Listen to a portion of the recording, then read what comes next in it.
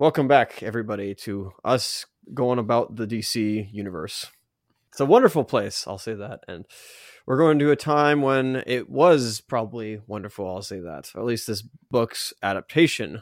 Yeah, following up on our recent, I'm hoping to get that review out before this. So Oh, we'll have a really? giant review of the book coming, or already come. I'm not sure yet. And we did not do 2 days prior to this, but whatever. Mm-hmm. Yeah. So what do you know which like the sequence of this movie coming out was? Was it like the second or the third release? Do you know? So in this whole DC animated, I'm just going to call it direct-to-video animated movies, I believe it was the second one. Oh, okay. Let me find out. Oh, it was the second one.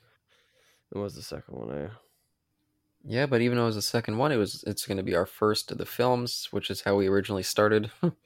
Our whole thing was going to be let's cover all the DC animated films, but then we got derailed by Jason and his wonderful selection of picks, which was great. I really enjoyed checking out that series, but I'm happy to finally get to the movies after all this DC time. Universe animated original movies, also known as DC Universe original movies or DC Universe movies. Oh, that's a mouthful. Yep. From 2007 to present, and yes, I'm looking it up on Wikipedia. DC alumni such as Bruce Timm, who mainly served as executive producers until Dark Knight Rises, or Dark Knight Returns, but returns since Gods and Monsters. Interesting. Yeah, and you said you listened to the commentary on this one, right? I only listened to the commentary of Mr. Darwin Cook, and didn't even finish that, so... Was there multiple commentaries on the disc? Yeah, there's two. So up front, I have the commemorative edition that they put out, I think, a few years ago, and I found it at Best Buy, and you only bought it on YouTube, and did not receive any of the special features that come with it. Nope. One was a look at Darwin Cook and kind of a tribute to him when he passed away back in 2016. With a few friends of his in the industry. Dan DiDio was one of them. A controversial figure, but be as it may, it was nice to hear about him or hear him talk about him. And then there was another one about Darwin talking about the book itself, just like giving a book synopsis, not a synopsis, but like just things he knew about the book, even though the liner notes exist. And there's two other ones I didn't watch, some trailers, and there's commentaries by him, and then the bunch of directors. So maybe Butch Ludick and Stan Berkowitz are amongst those, I think. I think. I don't fully know. I'll go back and watch it, but yeah, okay. Let's get this all started, everybody. Here.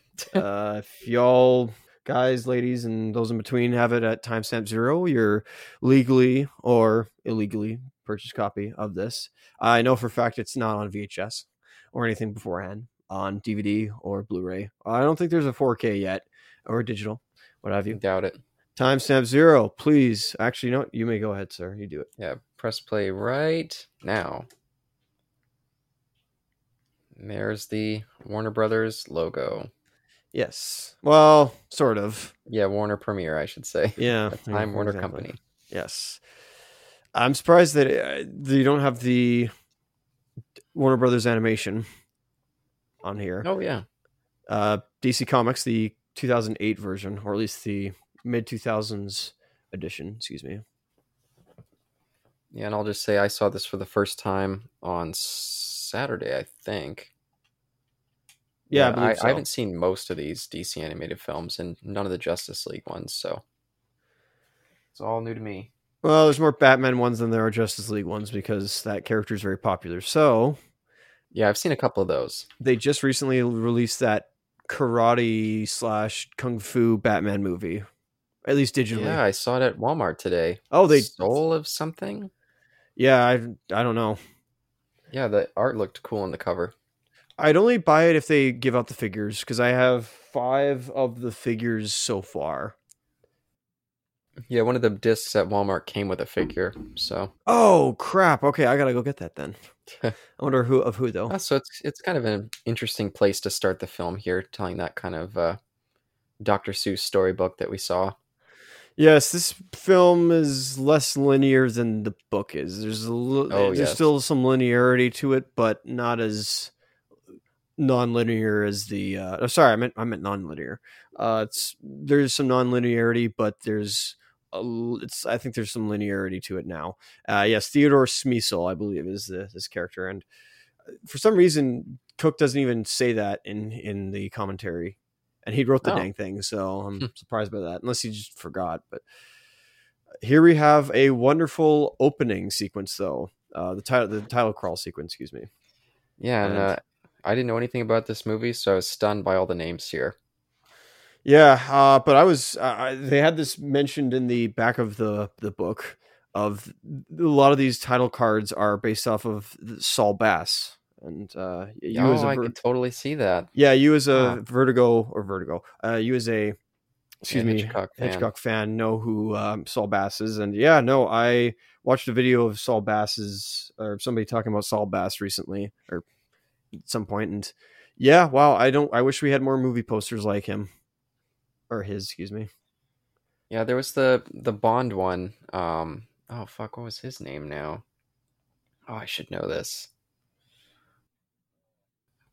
I'm getting too distracted watching this, but I do like this opening as well because it does give a wonderful example of showing stuff from the book that you couldn't fit in, and I wish we kind of had more of that in this. But I don't just mean like, oh, we had these scenes in the book, but like something like this. These title cards were almost like transitions between scenes. Probably not as wipes, but. So there's Iron Man dying from the police chase that had upon him, and there's King Faraday.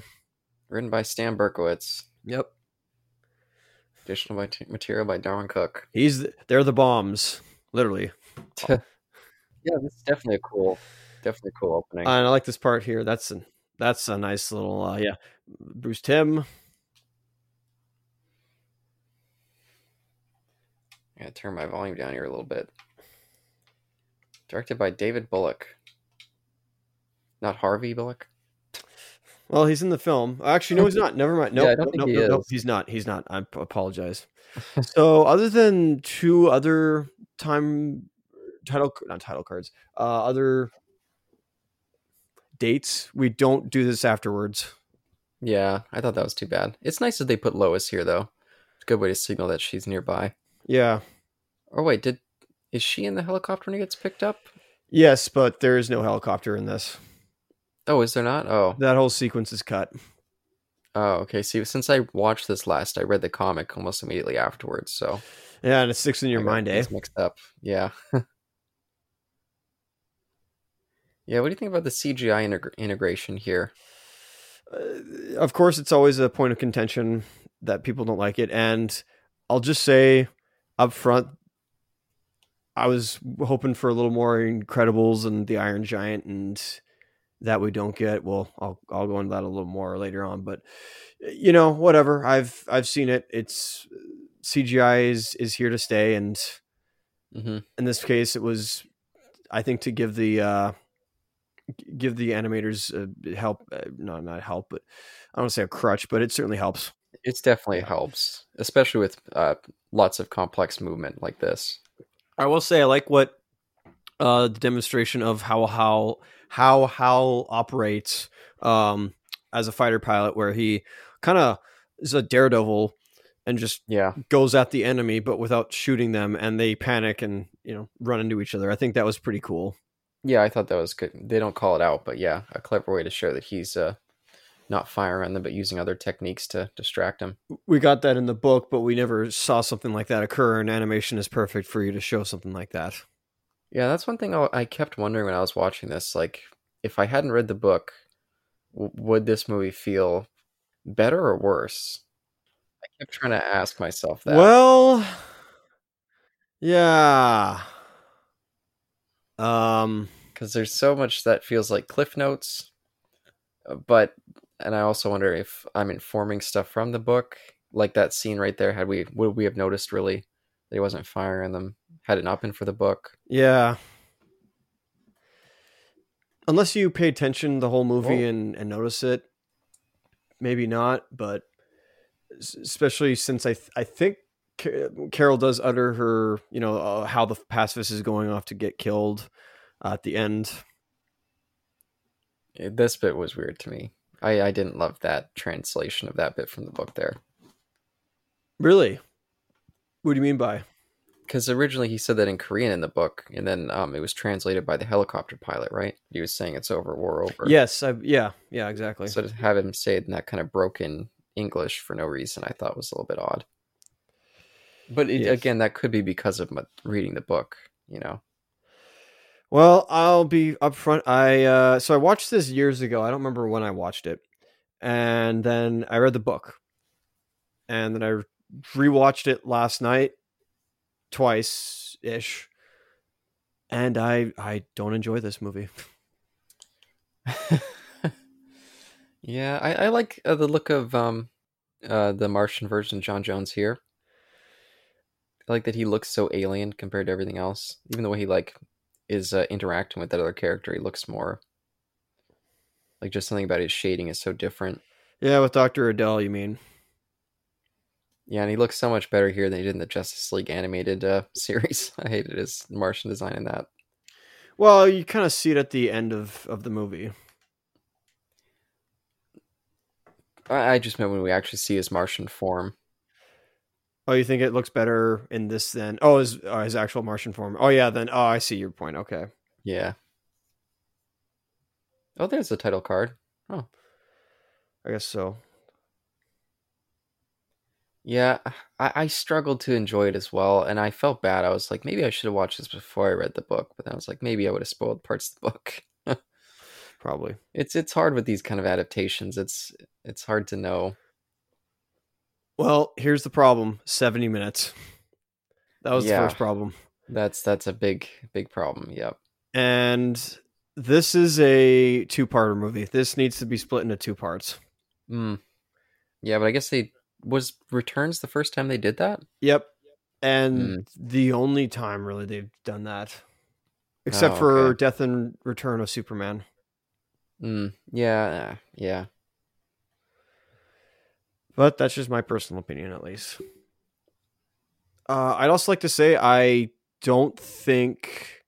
I love Andrea Romano. I'm probably going to bring her up a lot when we do Avatar, but I don't know, man. Something about these performances...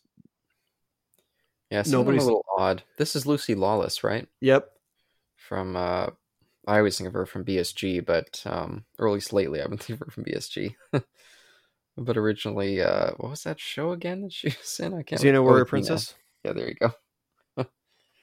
Yeah, I mean, I understand why they would think she was the right choice, but yeah, she doesn't really pop in this role. It doesn't quite comes off a little flat, I thought. Yeah, you could say that. I don't know. I feel like everybody's rushing through their lines. Yeah, I guess I can see that. And once it became apparent, because even though, yes, it took me 6 hours, I kind of rushed through the book, but even when I took 6 hours, I felt the dialogue was very it was paced, it felt natural, and the scenes didn't some of the scenes were quick, but in my mind, they took time. But in this, it was like, we gotta keep going. We gotta get to the next scene. And I'm just like, I don't know, man, I'm not feeling this. Yeah, I mean, that scene was such an impactful scene in the book between Superman and Wonder Woman there, and it felt really, I just didn't get much from it here. But there's one scene in particular that I felt they really poorly executed that I'll point out when we get to it. Yeah. Also, they messed up that scene beforehand and had red eyes with Superman instead of the blue eyes. But that's just me. Nitpicking as usual. Yeah, but I think Miguel Ferrer is a good choice for John Jones here. Yes, returning from Justice League of America instead of being knockoff Weather Wizard, he's now Martian Manhunter. Yeah, do you like that they brought back these direct images here? So apparently, during the commentary of Darwyn Cooks, and by the way, he seemed to be not okay. From all when I watched that, when I watched the little tribute to him, or his the doc. I don't know if documentary is the term, but like the tribute to him. A lot of people said made it sound like he was a control freak. Not fully, but he was very particular about his work, and apparently in the scene of when Marshall Manhunter was watching the television, he had Lucille Ball, excuse me, and the guy from the Honeymooners. As he like Marshall Manhunter shapeshifts into them one panel, and he wasn't allowed to, and he was very miffed about it. Let's put it that way to DC or to Warner Brothers. fair. Excuse me. Well, so what do you think about this scene? I think I was actually confusing this scene when we talked about the book in our review. I was remembering this scene as if it was in the comic, but I don't believe it is. This is not in the book. This is animated only. Yeah, and instead of Wonder Woman being the one to tell Superman, "Oh, you need to be a leader," it's Lois Lane instead. And yeah, I guess that's okay, but I guess by the way, Wildcat and Cook. So he's not fighting Muhammad Ali, he's fighting a guy named Cook. And Cook did you also notice that they took the Sinatra out of there as well? They just said yes, Frank. they did. Yeah, they just said Frank. But and this scene here with the dice, I don't believe was in the book either. But I think it's okay. Yeah, it wasn't. Yeah. Where is I going though? Yeah, sorry, I derailed you there. Yeah, no, I lost my train of thought. You were talking about Darwyn Cooke, control freak kind of vibe. Yeah, and again, not fully. Yeah.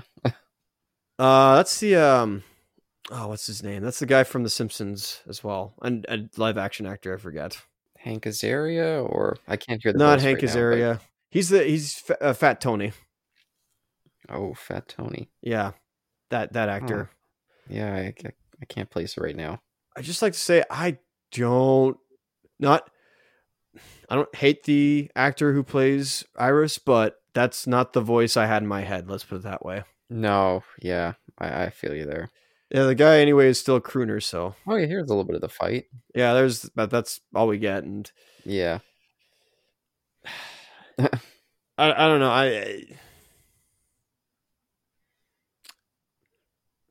I'm just I don't know fully all what to say, but yeah, I felt bad watching this because I was like, I mean, maybe people love this when this came out. I mean, I'm sure people were really excited to have all these animated movies, but like maybe it was reading the book in such close succession. Yeah, made this feel so like Cliff Notes, but it certainly is Sparks Notes almost. And I'm like, oh, there's a complete story here. Why do we see his eyes like that? Isn't that James Aaron Taylor? That's Obi-Wan Kenobi himself. Yeah. Oh man, that guy pops up everywhere. AKA, well, he's a voice actor for pit's sakes. Why do he pull his glasses down to see his eyes? I don't know. Or Titus from. Holy crap! Is that guy dead? I don't know. Final Fantasy X. We would have seen like red blood or chunks of stuff.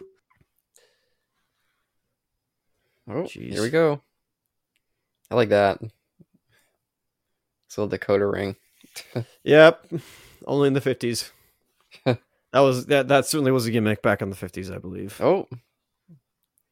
It broke what's it? Sonic Boom. Yep. Yeah, there you go. Mach 1. There's, I guess, supposed to be Bruce Wayne and Selena Kyle in the background.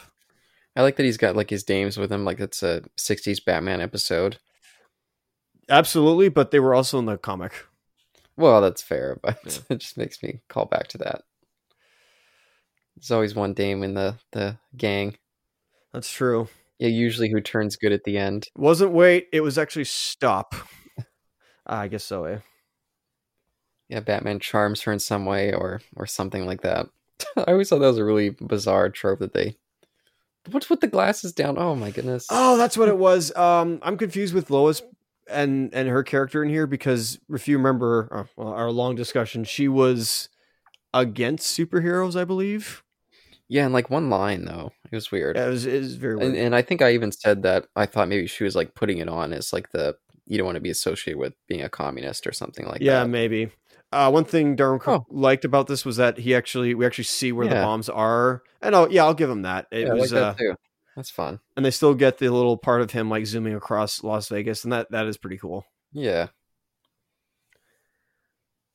Oh, but did he catch them all? I guess the trick wasn't the trick in this one.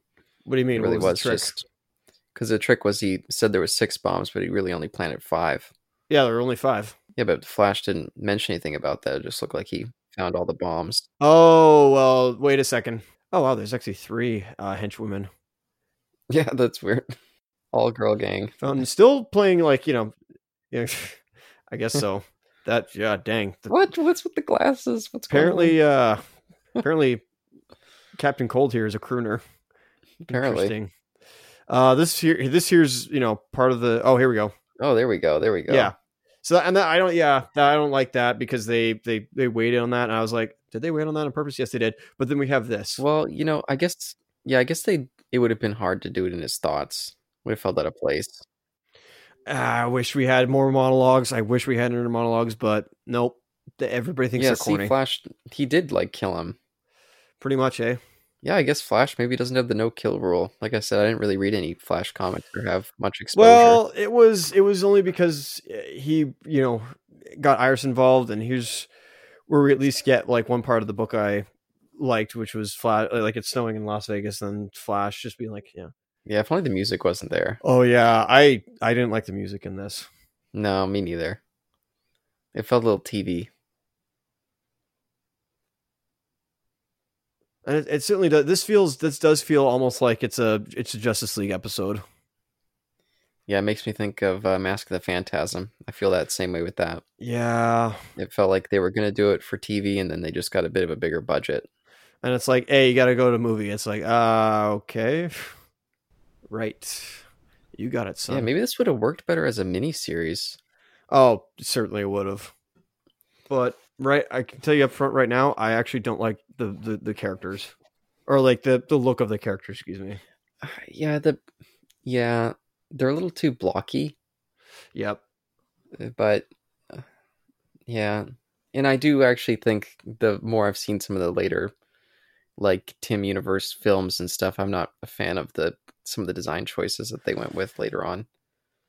But it's too streamlined. It's Batman the Animated Series had a lot more like flowy, fluid animation in a way, and they started getting a lot more blocky. Probably for saving money. I don't want to sit here and complain and be a sourpuss about this, but I just noticed that everything's very blocky and very stilted, and I'm the guy that always is like, yeah, you can do anything in animation, but they limited themselves to.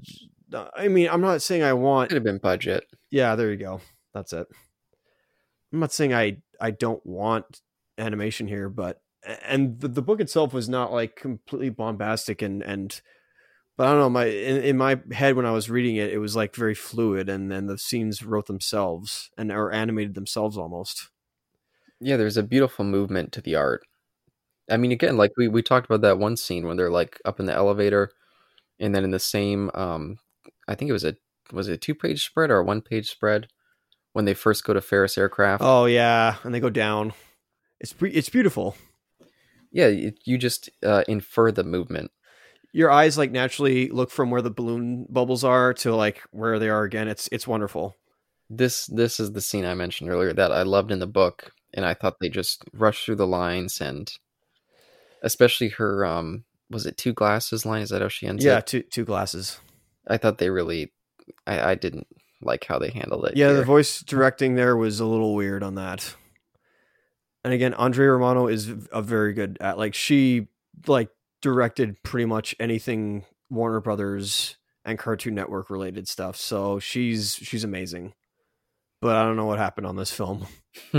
Yeah, it was so early. Maybe there was like an unfamiliarity with how to do things at this time. I think you're right, because apparently a lot of people found this scene to be, or not scene, but this movie to be a lot more adult, or at least a lot more mature. And it's like, yeah, but it doesn't feel like it. I'm not beating it's not because in the real nowadays we don't have, or we have like Castlevania and I don't know, the Mortal Kombat movie that just recently came out, the animated one, I mean. Oh, I didn't see that. Yeah, no, it's pretty good though. It was pretty decent. I think it was kind of like running off the coattails of Castlevania, but doesn't matter to me because it's actually kind of explains Mortal Kombat's origin. Anyway, sorry. Back to this. Oh, I gotta check that out.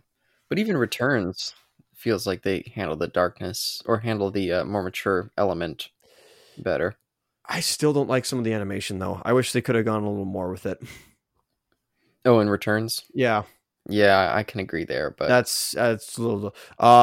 Before we keep going, sorry, I just want to say that sure. scene with Hal and Carol was animated or storyboarded by Laura Montgomery, and we will see more of her in Avatar. Oh, She's cool.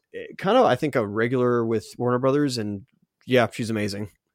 So we'll get more into her later on, but I think she did what she did with that scene was okay. Like it's pretty much shot for shot of the book. But Yeah, close. in this scene, I forgot changes that John orders his friend to go around into the back, and then he just phases through. I kind of like that. And then Darwin Cook mentions that in this scene in particular, I actually don't like that's fair. Pardon me for quickly getting past this. He mentions that the fighting in this scene is very natural, whereas a lot of people nowadays, he said, was cutting, especially in animation. I'm like, oh, that's funny. Yeah, that's fair. That's weird that he's just sitting there kneeling. Like that even seems more obvious that something weird's going on with him. That's fair. I mean, kind of inferred that in the book that he was paralyzed with fear because again, it's fire, so it's his kryptonite. But he was like on the ground, like his excuse when the guy comes to him is that he got knocked over from behind. That's true. You can't really say it there. He's just like kneeling over, like That's true. Anyway, what were you saying about you didn't like the idea of him phasing through? Yeah, it just he's so worried about people finding him out. I mean, to phase through like that, anyone could have seen him. He knew those cultists were going to be there.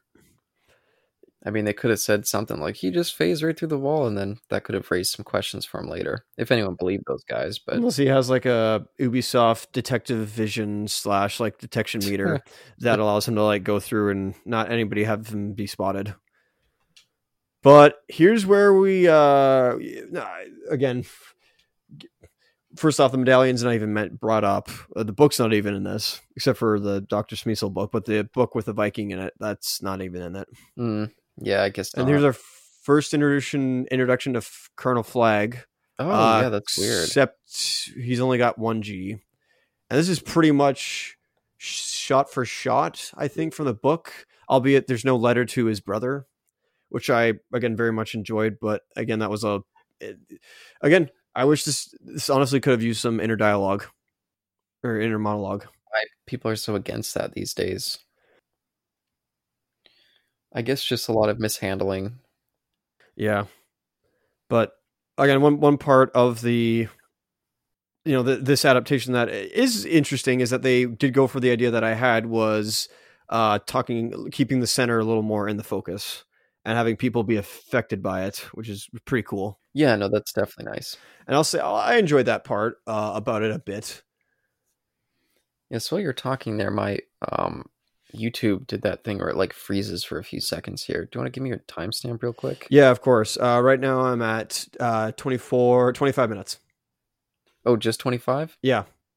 Oh, okay. Were you ahead of me? Yeah. Should I pause? Oh, no. I just went back to, I'm at like 25:06 now. Okay, I'm at 25:14. Okay. I'll move up a little bit. Okay. This is always the problem with remote podcasting. I'm sure we're close enough. So here's a new scene where we have, not Larry, leader. I forget his name, but the scientist that we find at GCP headquarters. Yeah, writing the center on a page right there. Yeah. Yep. Is Helen driving now? Pretty much. Cool. Again, we had some inner dialogue, I believe, or I think. I know they were actually talking to each other. That's right. Yeah. Yeah, but it's nice that they show him here. I mean, I didn't feel like we needed it in the book, but it just helps streamline things a little bit for this movie. I'm pretty sure the dialogue in that scene is different from the book. Yeah, I think so too. Yeah. Yeah. Oh my. Oh, right to hear. Yeah, we do. Like we waste no time whatsoever. Like it's start and go. I wish this movie had been. Go ahead. Did we see that great scene with him and Ace when Ace tells him about how he has a job lined up for him there, or a job interview? That was way back, right before these two have dinner together. Oh, so we did get that scene? We did get that scene, but it was much different, I think. Yeah, we were probably talking over it too, so. We certainly were. But I always love that scene in the book, so I'm glad they kept that, even if it was a little bit different. Dialogue was a little different, and I don't think they had less of it, but whatever. Again, 70 minutes. Yeah. Well, here's that scene we were just talking about before with the motion bit that we liked in the book. Or we were just gushing over it. Yep. Oh, there's King Faraday. So here's, the introduction of Faraday. Yeah, the Nick Fury of this movie, almost. Yeah, that's fair. It's a fair comparison. Played by our old buddy Philip Morris, or at least my old buddy from Smallville. Yep. Man, they just go to the point immediately. Yep. It really does just feel like there's something missing here. And this is not to say Nausicaa of the Vow of the Wind situation, because there was only 2 volumes of that out when Miyazaki finally made it and released it. The movie, I mean. He finished. He went. It was like 14 years of his life that he put time into that book. I mean, it was here and now, every now and then. It wasn't like constant. It was like, I don't know, every year he'd go back to it and finish it. Finish a chapter or 2.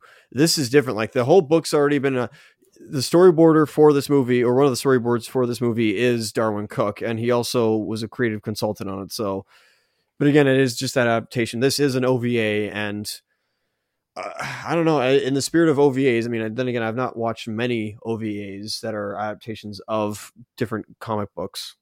At least ones that you've read. Yeah. And, they also get straight to the point. Like, characters don't exactly exist. We're just trying to see the most important scenes here. And yeah, that's fair. But some of the, Challengers of the Unknown, the Losers scene, the Suicide Squad, those scenes were kind of important. I think they were very important. And in fact, we don't even get a dinosaur until the very end of the movie. Yeah, I think all that stuff really fleshes out the universe and kind of the vibe of the time. And this scene in particular of, the confrontation between Batman and John just goes by way too fast. Especially, go ahead. I will just say I like Jeremy Sisto. I absolutely agree. He's wonderful as Batman, but he is just speeding through the lines, especially the whole like Book of Matches speech that goes by too quickly for me. I'm like, no, that's fair. Delivered perfectly, but that was way too fast. Now, do you know if he comes back for more Batman stuff in the future, or? It's a good question. The guy who plays Commissioner Gordon on Gotham actually voices Batman in Year One. Oh, okay. That's cool. There's Captain. Excuse me. There's Adam Strange, and there was John Henry. Yeah, the only appearance of John Henry in this. Yeah, I keep wanting to say Steel, but yeah, I think we do see Steel in that one scene. But here we go. Here's again, good voice, but he's just going so fast.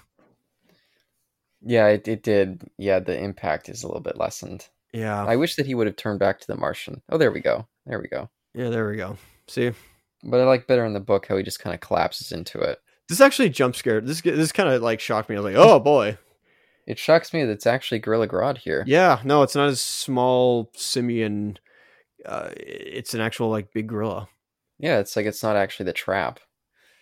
Oh wait, but yeah, he's like a robot, right? Yeah, he's just a robot. I mean, I don't know what he was in the original either. It was weird what he was, but it just disordered his. I think he was just a prop with like some disordering bomb or something like that to really mess him up.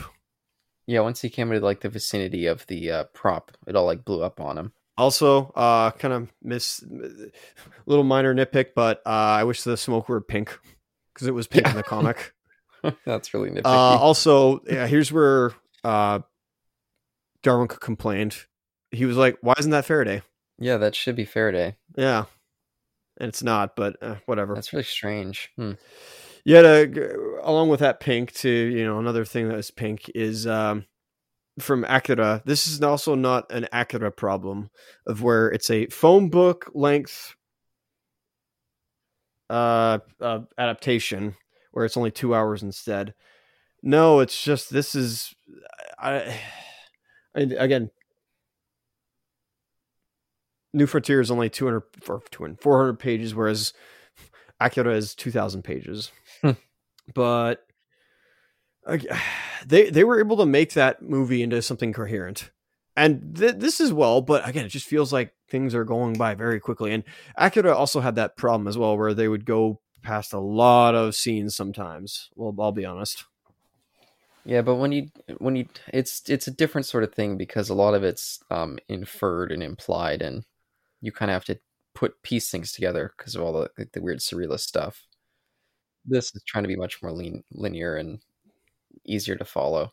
That's true. I don't think they were talking about Mars here, though. I don't think the original scene was, or in the book, was about Mars. It was something else. No, it was about Mars because that's how he realizes. Because then he shakes King's hand. And he's like, "It was all true. Everything that guy said was true." It was from King, though, himself. I don't think Leader here actually said anything about Mars. No, he did Okay.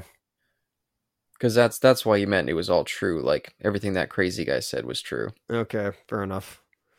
Can't even remember that now. I will say, I remember one thing from the book that I forgot to mention was, how did I forget to mention anything? I like the exchange between Superman and Batman where they say like Superman was on the inside and Batman was on the outside. It's all like this grand plan. There's Gordon, by the way, who says nothing. Yeah, he's just gone. He was there when like we were in the interrogation room first, and then he's like there and just again says nothing whatsoever. Yeah, but I know, again, sorry, my bad. Yeah, Cliff Notes. They gotta shoot by it. Again, I also question. We mentioned the nerve gas, the viruses, and the hydrogen bomb. Oh yeah, here's another, I think, verbal explanation of John Henry being there. It makes me wonder if they should have even included this because it's so nothing. Yeah, that's true. Oh, and that's when the Flash interrupts. Interesting. It was a bit of time later, though. I thought it was. Yeah, it's quite a bit later. Yeah. Oh well. I mean, I guess good time to do it both. Yeah, needed to give the impact here. It wasn't even Cronkite in the original that was giving the report about John Henry. It was that, at least in my mind, Rod Sterling character. Yeah. Yeah, I guess it probably wasn't actually quite a bit later. It just may have been, it seemed like a lot had happened in between. It was probably still the same day in the book. Yeah, I will say this. I like some of the background characters kind of like, saying, oh yeah, he's a freak. Yeah, I like that too. Oh, here we go. This is nice. Here's another. Yeah, there's Rosa Parks. I guess I missed that part. And Malcolm X in the background. There's first introduction of Ray Palmer. There's the Losers. I don't remember about that. Dinosaur Island. Yeah.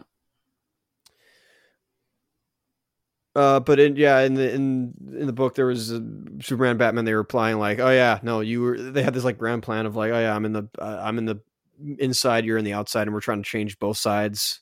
That's interesting to note. I don't know if that like saves Superman as face or whatnot of like, oh yeah, like what about all the civil rights stuff though? Yeah, I don't know if it does save face for Superman in that book. I think he was quite poorly represented there, but for good reason. Yeah, of course. And then this, again, when John shakes Faraday's hand, I got a question. Like, wouldn't he know about all the weapons on board the spaceship? Yeah, how did he know where to find the Batcave here? We don't know. I guess just telepathically, like, discern where his scent was. I don't know. So I guess he knows who Batman is now. I think they said like, I have my ways for finding out. But yeah, instead of calling on the bat or using the bat signal to get him, he just literally goes in the Batcave instead. Yeah, I prefer the signal. Oh yeah, and here we also have Hal. Initially, he's actually going to fly. He's going to be in. That's weird. Yeah, that is weird. That's weird. But yeah, Hal's actually flying in the mission instead of being on ground control. Well, it's just smoother, I guess. Yeah, gives him a character arc. Well, less of a character arc, but that's true. It satisfies his character, I guess. Cook said here that just because John's invisible doesn't mean that he can't be seen by his shape can't be seen by smoke, which is true. Although if he was intangible, he'd be fine. And I got a question why he didn't just phase inside the rocket. I guess he was going to hold on to it the whole time. That's a little weird. Yeah, that is weird. Like it's almost like he's just going to hold on to it the whole time. It's like you could go inside. I mean, yes, there's the whole mass problem of extra mass on there. Yeah, he could have phased in just then. Screw that bastard. Leave, buddy. Yeah, man, just go. Get out. Look at that. And we also see him save him. Leaping up there. Yeah, of course. Yeah, and the smoke looks good.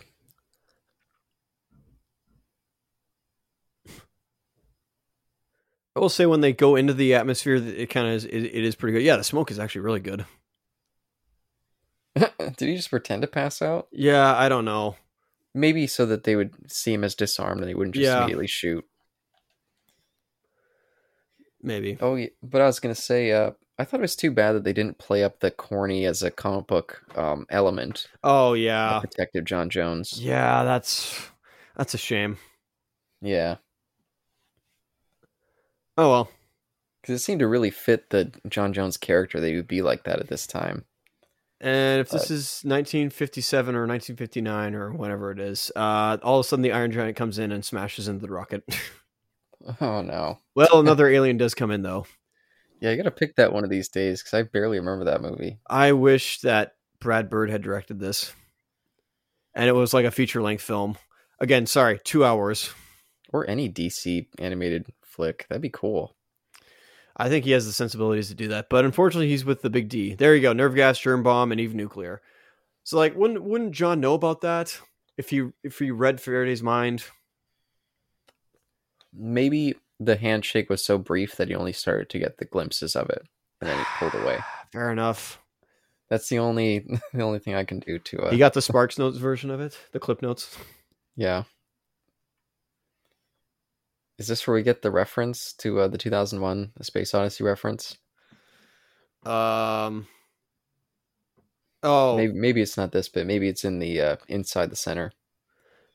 I can't remember where it is, but well, that went by fast. And yeah, this whole part is new to the movie. It's not in the book because Hal's on the spaceship. Oh yeah, Bishop 6 as and Challengers aren't here. Yep, Challengers aren't here to rescue them and divert the bombs.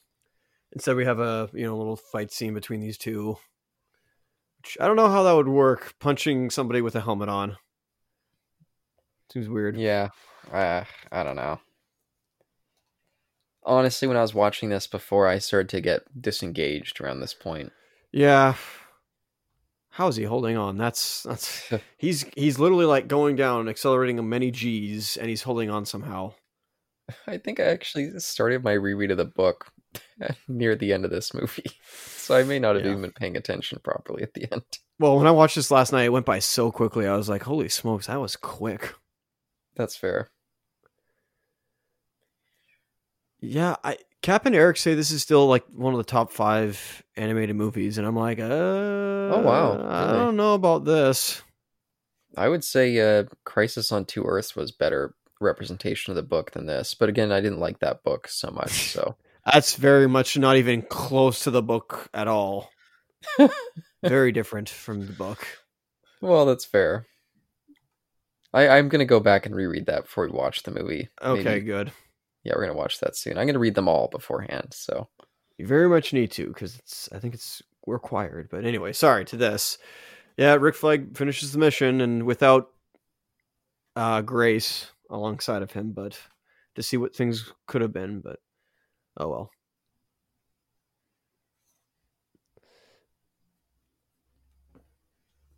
Let's see here. So now we have another scene of Bishop 6, whoever that is, coming back. Yeah, here we go. Only saving one guy this time. Not even burnt up. Got a little bit of muck on him. Space dust. Muck, that's singe, man. I don't know, it's space dust. That's like, friction from the atmosphere. She sure touched him. He's not a little crispy. Cook praised the scene for it being dialogue lesson. Yeah, that's fair, but I don't know. The animation doesn't make it look as great. Like if it was animation from the Iron Giant, oh man, that'd make it look beautiful. Yeah, it's too bad. I wish we had someone on here who's more positive on this film because I do Yeah. feel bad judging it so harshly compared. Well, yeah, but it's the whole like, well, an adaptation is better than it not being here at all, or it not being put out at all, being created at all. I can't speak right now. I guess that's fair. I probably wouldn't have read it otherwise. I would have still read it even without this. Yeah, but I had such a bias against Justice League books or team books in general. I never read Avengers books either. Still don't. For whatever reason, I just got a weird bias against team books. I always think they're kind of No comment. silly and inconsequential for some Ultimates. reason. You got to read Yeah, Ultimates. I enjoyed that. The bit of it that I read, the first 3 issues. Um, I like this change actually here. well, it sets up something that's a little weird about how. Well, we'll see in a second, but yeah, back to that other scene. That felt like a weird shot, but oh geez, yeah, with Superman being talking to Faraday about him that was interesting. Right here, it says things have changed here. Again, out of nowhere. That's a little weird. Yeah, it's a very different representation of Superman than we had in the comic. He's much more the typical kind of proactive and not so passive. Even though he has the whole not being partisan speech at the end, but again, here where the Amazon that she was fighting had none of this dialogue of her like kind of attacking her for not being a leader or being a bad leader. I guess I don't know. It's a little weird. It came out of nowhere.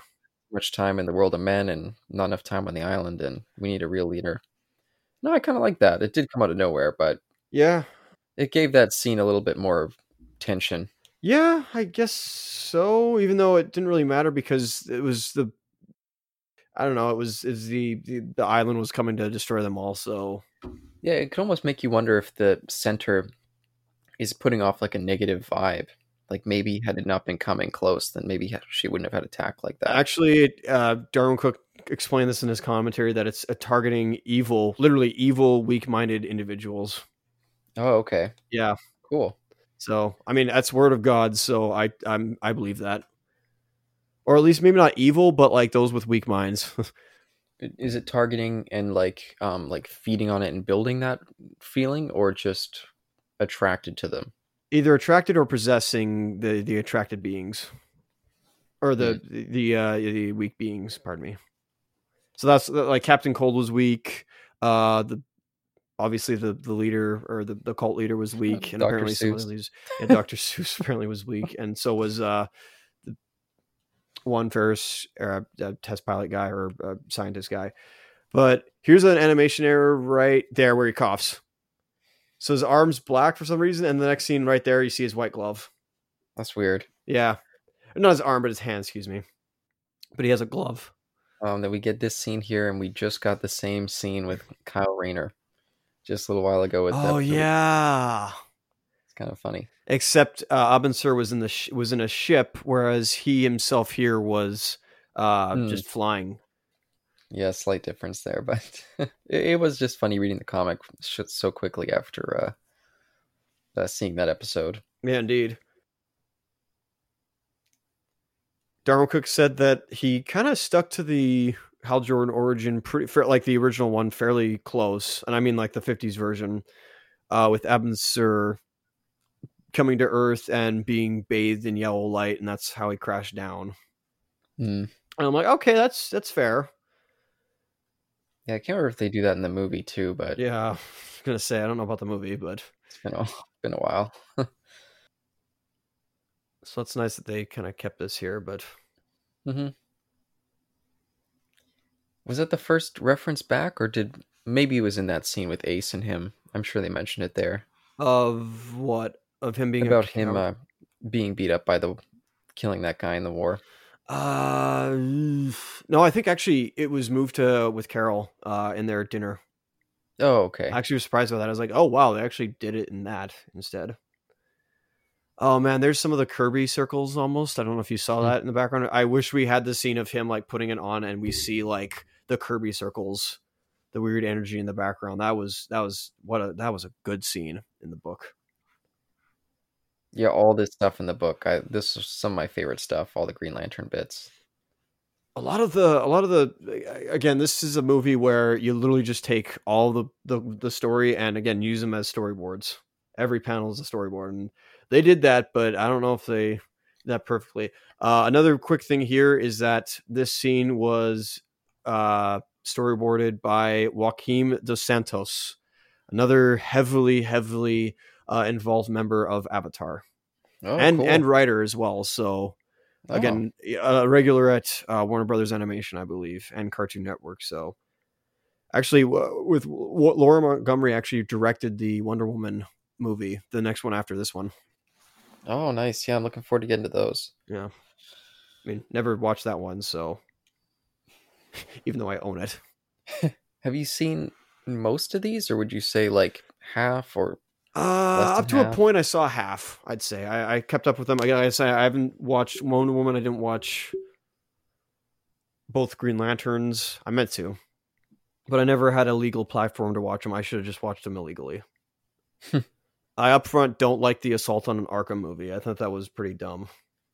Yeah, I've heard bad things about that one. And here's the first appearance and only appearance of the dinosaurs.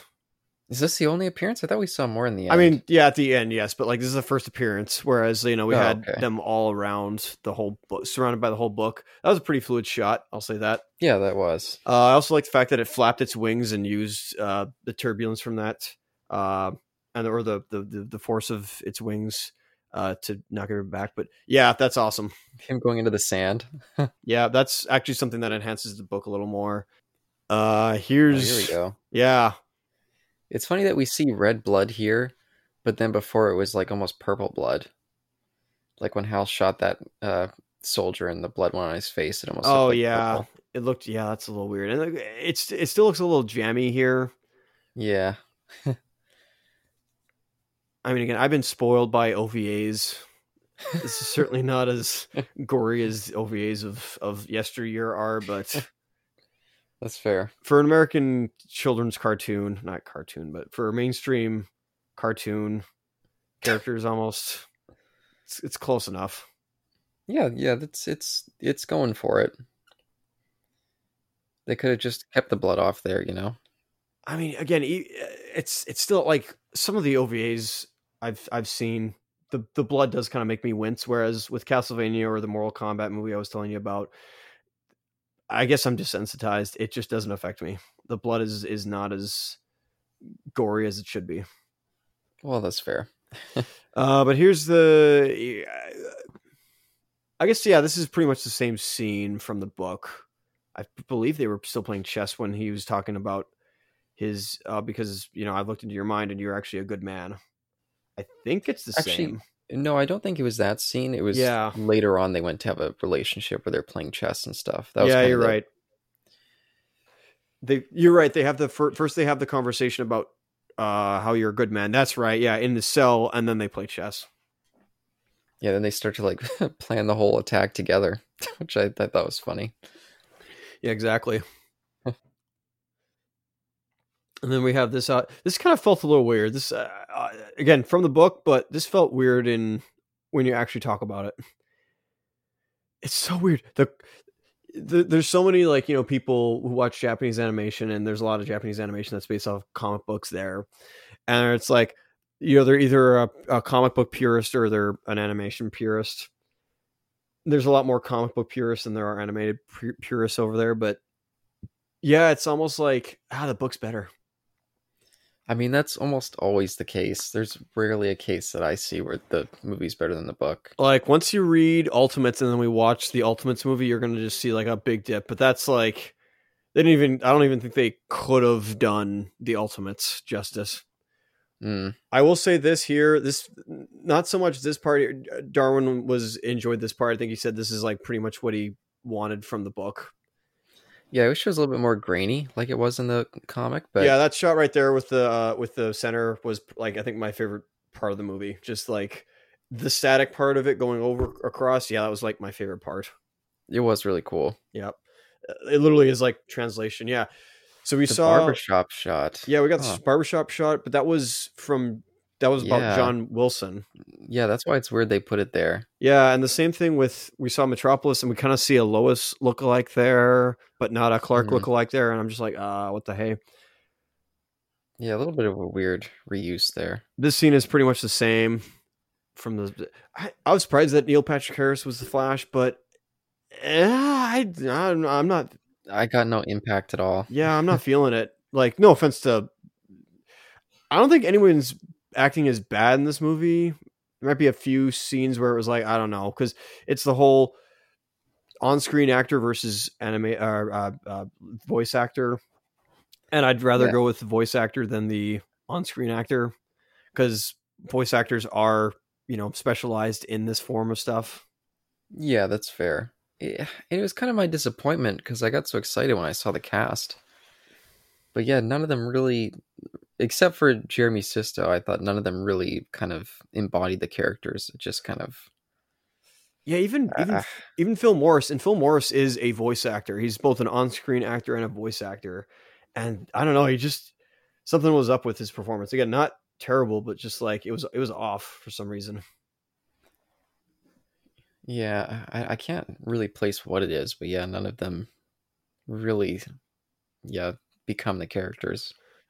Again, all good actors in their own right. It's just this. I don't know, the direction, the acting in this one was a little weird. It could have been the script, maybe. On a point, that's probably it. Yeah. And yeah, David Boreanaz here. I can't even really hear Angel in there at all, and so it's just the scene. I gushed about that part in the book, and I felt nothing in that in the animation here. Yeah, he doesn't punch Faraday here, right? Nope. Because Faraday doesn't even shoot him, because it's just a guy in a mask, or in a gas mask, excuse me. Yeah, no, they certainly, distilled a lot of stuff from the book. They had to, but something was almost like the script needed another rewrite. And again, not to add more characters, but like maybe to cut some more stuff out. Maybe it was just too big for the runtime. Yeah, again, 70 minutes for 400 pages of non-linearity. Again, it's almost an episode. You almost would have to do like shorts. Imagine if you did like if this was released as shorts and then the final part was like 20 minutes. Well, that's what I was saying, miniseries, like maybe like 10, 20, 22-minute episodes. Maybe you could have told it better that way. Or Tartakovsky's Clone Wars. Yeah, I think there was too much plot and too much talking for that. Maybe the second season, but yeah, it's true, because that was more focused. But that first season was was non-linear. Yeah, but there was like almost no talking. There's no time for long scenes. Actually, that's true, because that made sense, because there was barely any talking. This is a very that book is very talkative. Yeah, so much talk, and not even really a lot of action, really. Cook here explains his Jamie Lee psycho, I guess, formula / trope of having leading off with the character and then apparently killing them. Oh yeah, like he literally line drops Psycho. Yeah, not Jamie Lee. What's her mom's name now? Oh, sorry. Yeah, not Jamie Lee.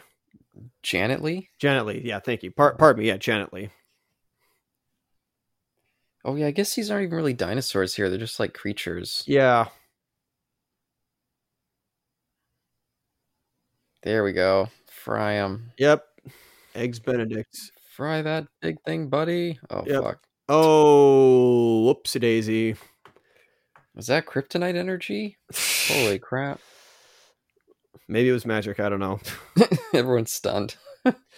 I mean, hey, they certainly got it in the book. I was like, oh boy. Yep. And again, as Cook was saying, he wants the heroes of the new to be able to take to be able to win the day, and not the heroes of old. Excuse me. That's fair. Yeah, I thought this. I guess Jimmy's really been a non-entity in this too. Doesn't have a line. Doesn't even drop a line. Yeah, I guess you wouldn't even really know that was him or think that was him. Yeah. except for just the connection to Lois Lane. But oh, Again, I no offense to the actor, but that just did not sound right in my head when I was reading it. yeah, it's maybe in the future. Maybe we should try not to compare so much because it's hard actually. It's like impossible. I it's honestly hard because I think Crisis on Two Earths is a better adaptation. You're right in that it deviates a lot from the book more. Yeah, and to be fair, I think I mentioned this before. I didn't like that book when I bought it. I bought the comic and the movie pack. Yep. And so I didn't even bother watching the movie until like 2 years after I read it. So it was pretty rusty in my brain. Whereas I prefer the book over the movie, but still like the book. Again, the movie is supposed to be a Justice League, a Bruce Timm Justice League episode, but longer. I could see it. I could definitely see it. But they eventually don't do that. Anyway, so here's Ray Palmer out of nowhere. Not really. I mean, we set him up with the book, but that's pretty much it. Yeah, he was as set up here as he was in the comic, basically. Except Adam Strange goes to get him, and instead it's Batman who grows to grab him. Yeah, Strange isn't in this though, right? No, he is. Oh, You'll see him in the background. I pointed him out beforehand. Excuse me. Morgan sounded like an idiot there. Yeah. See, I was just thinking of if I saw this as a kid, what would I think? Would I even really notice Ace Morgan as a character? Would I know that was him just then?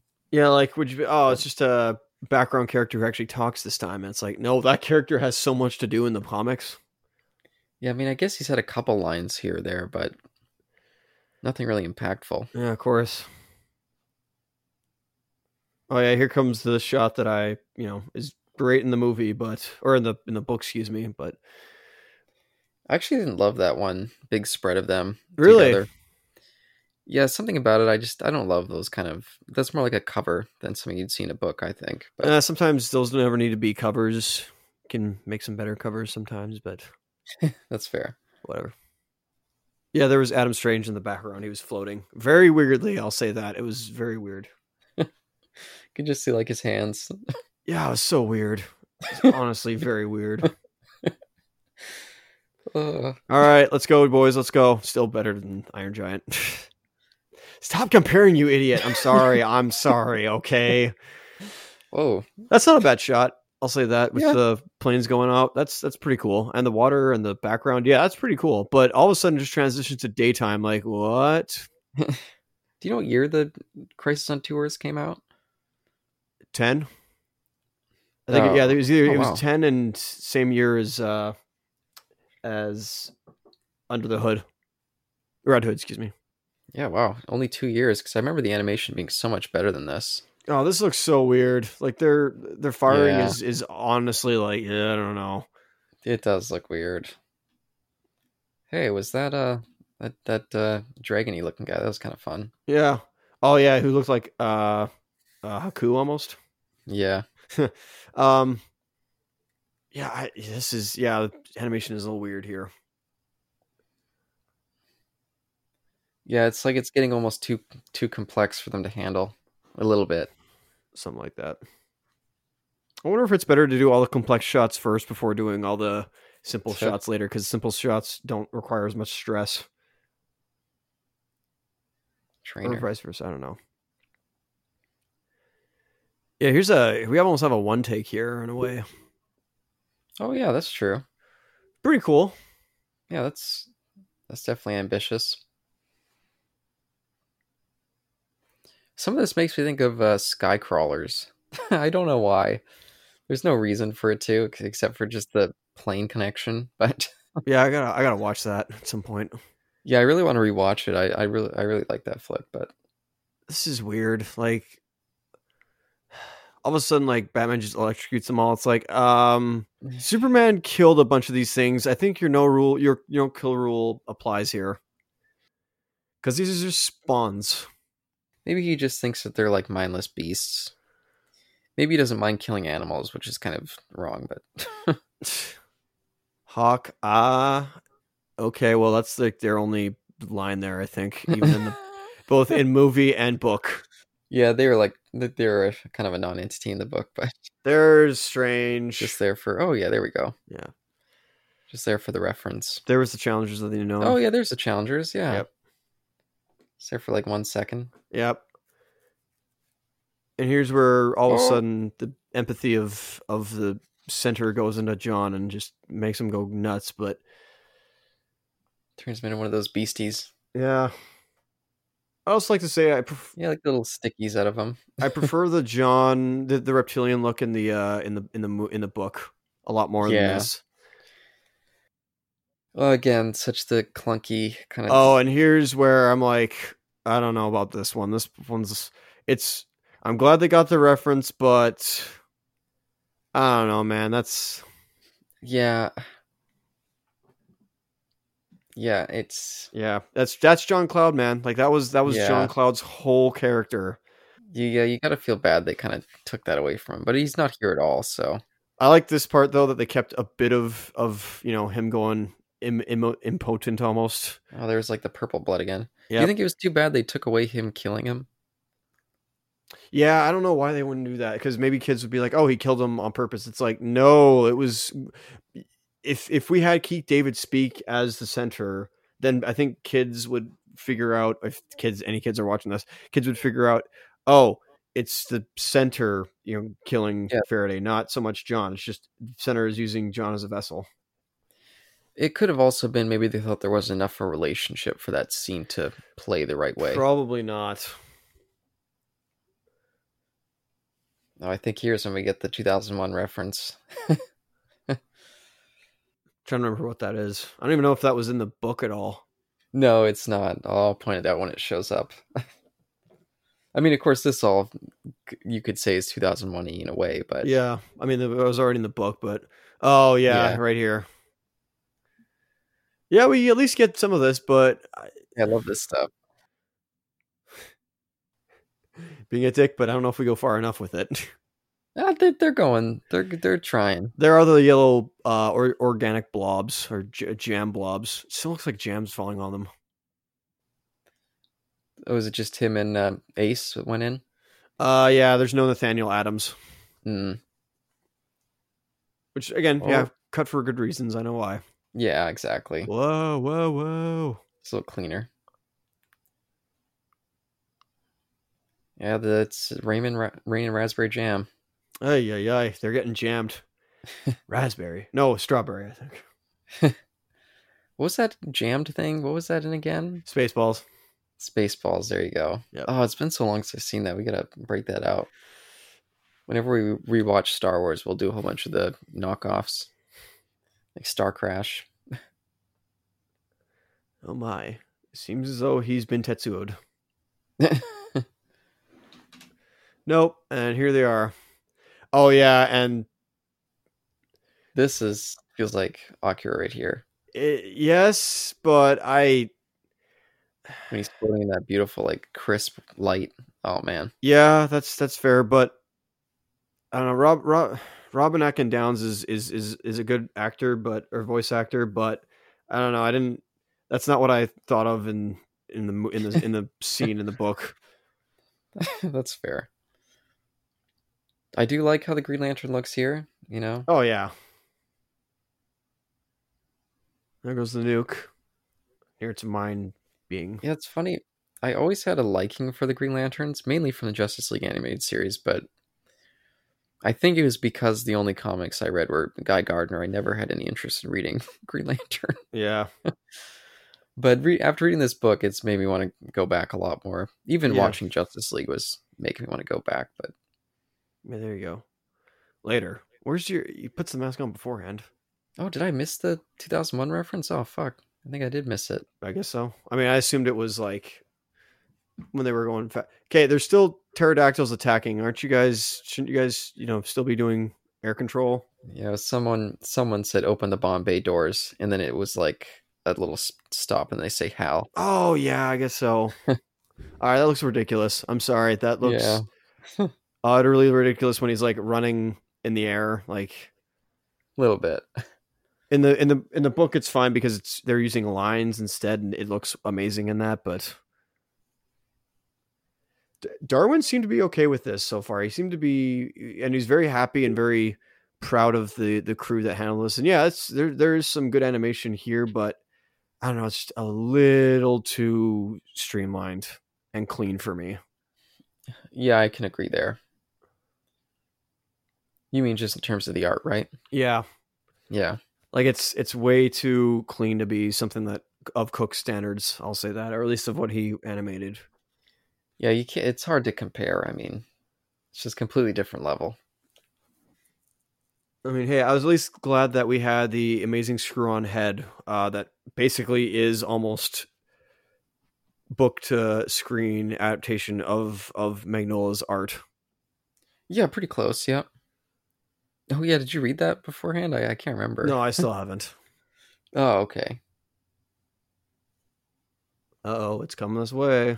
Oh man, it feels like that scene from Tartakovsky's Clone Wars of the big pneumatic hammer just coming down, eh?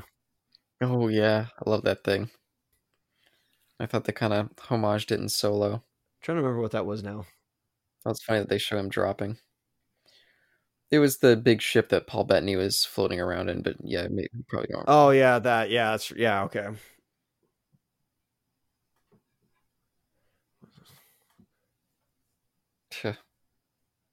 Yeah, it's too bad we didn't get more Keith David too. Just the beginning, then right here. Oh yeah, I wish we had more of the center stuff. I'm sorry, I'm just a spoiled fan right now. I didn't feel like we got a ton of it in the book either. Maybe it would have been nice to kind of differentiate between them. If we got more of a focus here. I mean, they sort of go they do a lot more with the center here. Like again, we have more scenes of it controlling other people, but I wish we did more of it. Yeah, got more of a sense of what its ideology is, because I don't even think you get any of it here. No, I guess from the beginning. It wants to, like, why is it at Cape Canaveral? Well, in the movie or in the book, it's because it wants to get it off of Earth because it hates humanity. Here, it's like, oh, it wants to destroy humanity. Yeah. Did he say no at the end? Maybe. Is that Darth Vader? Probably. I think he did, actually. Where is Padme? I can't censor. Oh. Or whatever he says. I don't remember now. Yeah. Whatever happened to that Hal Jordan? And then we have literally from out of nowhere. Yes, Cook admits he wanted to do more with, the King of the Sea, but, couldn't do everything, which is okay. But he at least set up the fact that he exists. And we had another line drop of all the fish surrounding the center of counterbalance or counterflowing the turbulence of it. This comes out of frickin' nowhere. Yeah, that's fair. And we got that 2 pages of Aquaman only, but it's better than this. Also, King Arthur of Atlantis. Come on. Not King of Atlantis. I would have actually preferred the ending that Cook had in mind, which he never had, which I don't know if you know about. Nope. So initially here's what we can talk about. The book was going to end with Superman and Aquaman on an island. So Aquaman saved him and got him to an island somewhere. I guess Bermuda, maybe. Cool. And it would have been very more introspective and cautionary, and that would have really been cool. But he cut that because I guess he wanted to again do this scene of the New Frontier and have it be a lot more hopeful. And the fact that Superman was shirtless and so was Aquaman, and he was came across as gay. Not that there's anything wrong with that, but it just didn't fit the scene. Hey, what's 2004? Again, he said he had no problem with it. He just he didn't think it fit the scene. It's nice that we get to hear his voice here, though. That's a nice change. Oh yeah, that's actually the voice of Kennedy, correct? Yep. Nice. We at least get some of these panels, which is, I guess, nice. Yeah, no, this is cool. This is a good way to end. Although I'm pretty sure they're out of order because the Doomsday Clock comes first, and same with John Henry Irons right there. Yeah, again, even Rick Flag Jr. That's out of nowhere, by the way. Rick Flag Jr. It's what is that? Because there was no line dropped about how Rick Flag had a son. Like Like literally the bird nothing at all. endlessly flapping. There's a few more added characters here. I think Riddler's added there. I thought Riddler was in there. Oh. Maybe not. Joker's added in there because there's a giant Joker that they fight Yeah, with the at the end. guns. Yeah. Yeah. And that's right from the book. Yep. It's just straight up Darwin Cook image. Yeah. Fun fact that apparently at the end of in the book that I missed this, he actually pointed this out to me in the commentary of, not the commentary, but the commentary of the book in this, is that there's apparently an image at the end of when the center gets destroyed in space of like this piece of it that looks like a star, and he's implying that, oh, maybe that piece was Starro because they look similar and they both have mind control abilities. So maybe, yeah, Starro is just the center. I don't know. I'm like, that's not a bad idea. I kind of like that notion. He's not totally implying that, but he's just like, maybe if people want to believe that, it's not. It's I support that. I forgot to point out my old buddy Kyle MacLachlan playing Superman there. He's okay. Yeah, he's okay. He's okay. Again, not. I don't know if there's any miscasting. Some of the women didn't sound the best, but that's just me. Darwin Cook. There you go. He was the character design and the storyboard. Go ahead. Yeah, Lucy Lawless. I can't really see her as Wonder Woman for whatever reason. You would think it would work, but I don't know. The voice just doesn't Match click for me. Yeah. I'm a little miffed. I mean, I know they did some stuff, like they went to the trouble to put the Wonder Woman commemorative edition as a trailer, and the Harley Quinn movie, not movie, but like Batman and Harley Quinn animated feature, which you don't want to know about. But they don't have the decency to put in the credits Batman created by Bill Finger and Bob Kane. They just have Bob Kane still there, and it's like, come on. Yeah, because I was watching all the Batman stuff a little while ago. I think it was on Mask of the Phantasm and also Forever and Batman and Robin. Yeah, just said created by Bob Kane. Oh golly. I mean, I know that was only recently finally, overturned, but like, come on. Mm-hmm. Like they put out this commemorative edition. I really was expecting them to at least add that now. Like from going forward, add that to everything now. God, do you remember Bob Kane's wife in the Schumacher Batman movies? I don't actually. He plays a character called Gossip Gertie. So annoying. I Jeez. forgot how annoying it was, but anyway. There's David Bullock again, main title concepts. Yep. I forget who did the title. I think it was, I don't know who did the title, but whoever did the title cards in this, like, for the Saul Bass inspired title cards. Yeah. Do it again, please. I want to see more of that. If only. It was too bad we missed out on the Wonder Woman kissing Superman scene too. Oh yeah, that. It's too bad they cut. But yeah, overall, I was, as the first of our DC animated entries, I was kind of let down by this one. Flipping my sign, kind of made it apparent before, but not feeling it. Yeah, I feel the same way. If you enjoy this, fantastic, and if you only watch this and never read the book, please go read the book. Like, you will obviously listen. If you listen to that episode, however long it's going to take, understand the book is great. It's our review. Yeah, it's so good. 3-hour review. It's so good. Like, yeah, you guys all have to read the book, please. Yeah, it's excellent.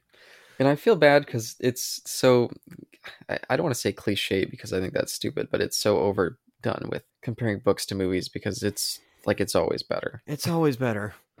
Yeah. Save for maybe a few instances. There are, of course, several exceptions to the rule, but that's specific. It's not always the rule.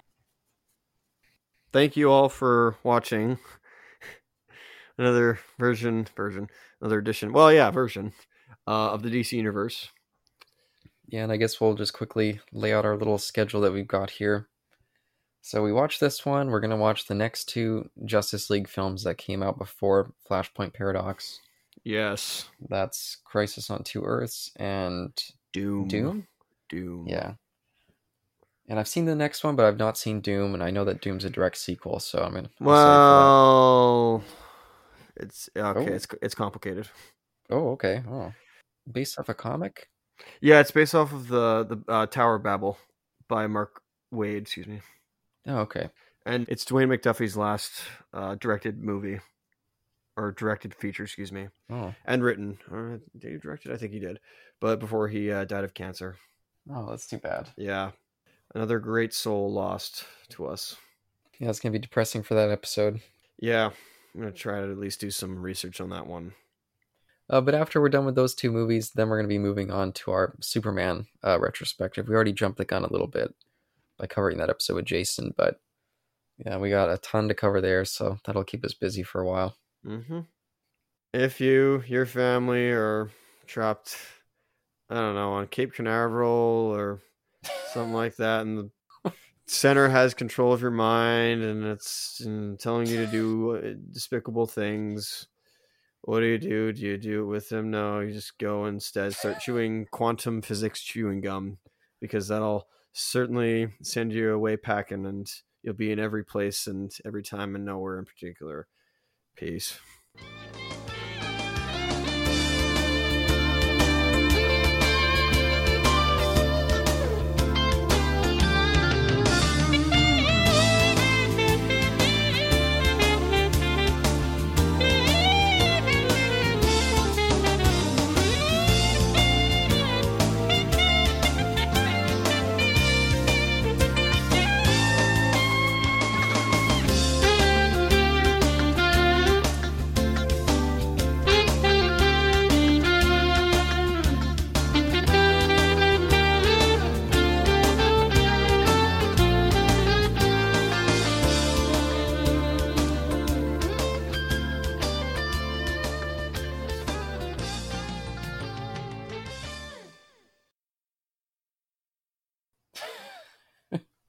Sounded so bored with that one. Yeah, I was not on point tonight. I'm sorry if I was not in the best, air. I don't know. I'm just. I thought it was on purpose because of your lack of enthusiasm for this movie. I guess so. I just felt defeated. Yeah. Yeah, like I said, I think I just started reading the comic and didn't even really pay attention to the end, but Yeah, I don't know if I should show my friends' kids this at all because it might play better, and it might make the kids be like, if you tell them there's a great book towards it, they might be like, oh, I might want to be interested in reading that. Yeah, exactly. Maybe I'll do that, but Or it might bore them. sooner show them the Iron Giant than this. That's fair. That's very fair.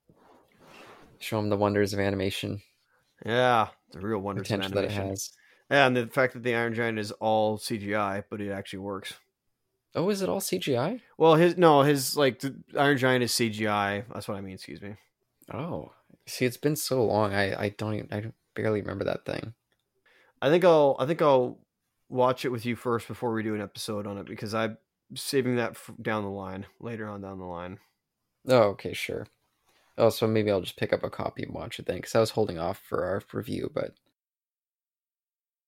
yeah, I guess it's been a while. I mean, I guess we did the Superman one with Jason, but since for Justice League, it's been, I guess, maybe November. Ooh, that's Last one we did. Yeah, that's probably it's been around there, I guess. Yeah, you don't know why we got delayed here for so. Oh, actually, I do know why. And why's that? I forgot because we were waiting for you to read the comic there. Yeah, because this idiot forgot to, put off reading the comic. Well, sort of. It was, yes, I delayed this by a long time because I did not buy the deluxe edition just because I wanted to get my hands on the physical copy. Yeah, which is I fair. can certainly not be motivated to go on the computer some days.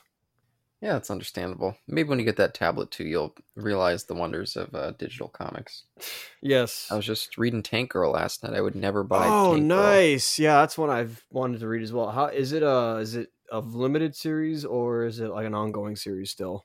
The one that I bought was just like the classic collection. Yeah, okay. So I guess like all the original run. Yeah, it was on sale for real cheap. So I was like, hey, I'm kind of curious about this. So yeah, especially if we do that movie tie-in at some point. Oh, Not tie-in, but adaptation. Yeah, maybe when I'm done reading the comic, maybe I'll pull that out. But oh, that's so bad. Uh, yeah, well, I don't know. What's Tank Girl even about? I think I read a synopsis about it years ago, but I forgot about it.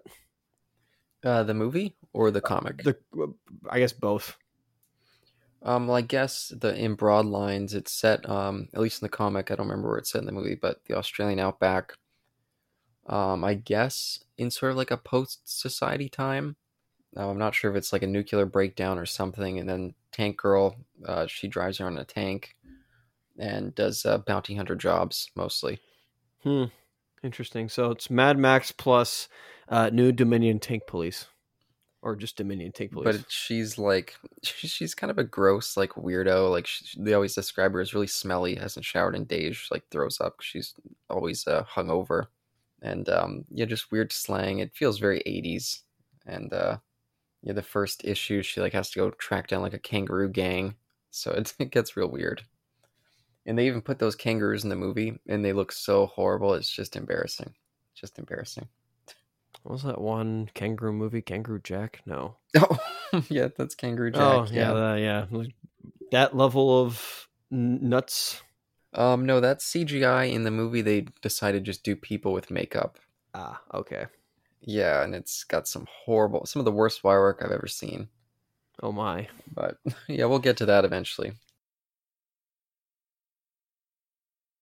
Yeah, maybe we can talk about that in the stinger, because I was even going to ask when we were struggling to fill time a little bit in there.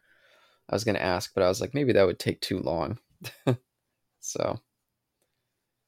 Of what? Sorry. Oh, of books that we thought did better or movies that we thought did better than the books. I want to save that for a conversation with Johnny, because he might have some ideas there. Oh, okay, sure. But maybe throw a few out. You just throw a few out, eh? Like, why not? Well, I do really love the John W. Campbell novella for Who Goes There, but I think The Thing is I think it just makes some better choices. I think both work, honestly. Like, that's the Carpenter is an adaptation of it. Yep. But the book still, or the short story still stands on its own. Oh no, it does. It's excellent too. I love both of them, but some of the telepathic stuff I thought was just kind of a little needless in the book. But that's one of the only ones I can think of. As sometimes I lean towards Jurassic Park, but I don't think it's actually better than the book. I think it's just I like some of the choices there better. There's separate stuff, honestly. There's separation between two, and I'm fine with it. Because the movie, you get a lot more emotion in it than the book, where the book is, a paper almost. Yeah, and Crichton's always cold. He's always cold. Yeah, and sometimes Spielberg's sentimentality can be a little bit annoying, but I think it plays mostly okay in that film, and I just like their John Hammond so much. Absolutely. Speaking of Spielberg, Jaws. Oh yeah, I haven't read the book, but I know you read it. So. I did. Again, stuff in the book that they didn't pick up with, but I think the movie's a lot better than the book. That's what I can say. And as I guess stating on Spielberg, I didn't realize he was doing a lot of novel adaptations, but again, I have no opinion of this one. Ready Player One. I definitely like the book a whole ton more. Okay, a whole ton more. But I was actually, since we were mentioning Saul Bass, I actually think Psycho, the movie, is better than the book. I do like the book, but I think the movie plays better with the suspense and the mystery of it all than the book does. I didn't realize that was a book. Yeah, it's a pretty good book. I would recommend reading it, but I do think the movie is a little bit better. But same with Invasion of the Body Snatchers. Again, I like the book, but I think the 70s movie is better than the book. Yep. Oh, The Mist. Stephen King's The Mist. The novella's not one of his best novellas, but still, I would say worth a read, but not great. But the movie's great. Oh, 2001: A Space Odyssey. I like the movie more than the book, even though I do like the book. Only read that first one. I got to go back and read the rest of them. But Ender's Game. Yeah, I never read that book, but yeah, and I never watched the movie either. So yeah, I've seen the movie. It's okay. Well, Apocalypse Now. Oh, you definitely like the book more. Well, no, I still haven't finished it yet, but still reading it. But I don't know actually. Well, but it's not a direct adaptation though. Yeah, but that's kind of the thing. That's what I'm saying. Like maybe you like what the movie does with the story better than you liked what the original book did. Because again, I think that first Who Goes There, I think is a great novella. Like Yeah. I think I've read that 3 or 4 times, and I love going back. But I think more the tone and the apocalyptic vibe of the movie, I don't think is quite sold in the book in the same way. So that's one of the reasons I like the movie more. Hmm. Yeah. I don't know. Yeah, not a lot of examples. I mean, I don't know about Top Gun. yeah, never. I've seen that movie, but it's been so long I don't remember a thing about it. But never read the book. Yeah, with the I mean, again, as Johnny mentioned, it's more closer to reality than it is fiction, but it's not the same. Yeah, I mean, I don't want to branch into short stories because I really don't think that's fair. But It's a whole other topic, eh? you know, Reanimator. I think that original story by, I think that's one of the more poor Lovecraft stories. It's like in a weird serial format, which I didn't think played well at all. But the movie's great, but completely different I thing. just realized that with with short stories, they can almost be a student film in a way. Yeah, that's why Stephen King he does a thing called his dollar babies, and that means he only charges $1 for his short story adaptations. And Oh, so a that's lot of cool. directors have done testing ground stuff in those. Yeah, I always thought that was a cool thing he did. That's pretty generous of him, even if he hates film, or at least, sorry, his stories being on film. And I don't blame him. I mean, there's when it comes to short stories, I think some of the movies turn out better than the short stories, but for book adaptations to film, I mean, none of them are on the level of the books at all to me. I still haven't read it, but I enjoyed Stand by Me. Stand by Me is definitely a good flick. Definitely a good flick. Yeah, I don't. It's been so long since I read The Body. I don't know which one I like more. I've seen the movie many more times though. I've only read the novella once, so I've never gone through like Anne of Green Gables. I think I read one book when I was in elementary school. I mean, there's so many adaptations of that, so I don't know where like that's not even a movie. So it's fair. I mean, I guess the original ones were kind of movies. I think they were TV movies, so or maybe not original, but the yeah. these ones that I saw. Children of Men. Oh, did you read that book? No, I never did, but like that's a book, and then it became the movie. So Yeah, and I've heard people say that the movie's better than the book, but I've never read the book, so I really can't judge. But yeah, neither can I I. do love that movie. That's a good movie. It's a very good movie. Yeah, I'm not sure I can think of any more. So we need Johnny on here, but we got a good base of stuff first. Yeah, whenever we do a more book centered episode again, we'll ask him, see what he's got for us. I'm gonna have to like look up a list and just present that with all three of us, and we just go through and be like, I don't know about that one. Maybe that one. I don't know about that one. I guess like do folklore tales also count? We're talking more books here. Yeah, more books. Yeah. Yeah, I feel like Johnny's probably read more than me, so he's probably, Oh or at yeah. least read different things. So he's probably seen a lot more of that stuff than I have. I think But he's read more than both of us. yeah, big reader. Big reader, big believer Nice. in reading, which I love. Yeah, that's good to hear. Oh, I guess the Harry Potter movies. I mean, none of the movies. No, I was gonna say the third. None of the movies are really better, but I think the Well, third if one. you bring that up, I'm gonna open the young adult can of worms, Hmm. which I don't want to, but since you said Harry Potter, I haven't read a ton of YA books, so I would be the. All I pretty much read was Twilight, Harry Potter, The Hunger Games, and the first Divergent book. Otherwise, I never had any interest, and I just read horror fiction, adult fiction. way better. Yeah. Well, I've definitely read some crap, but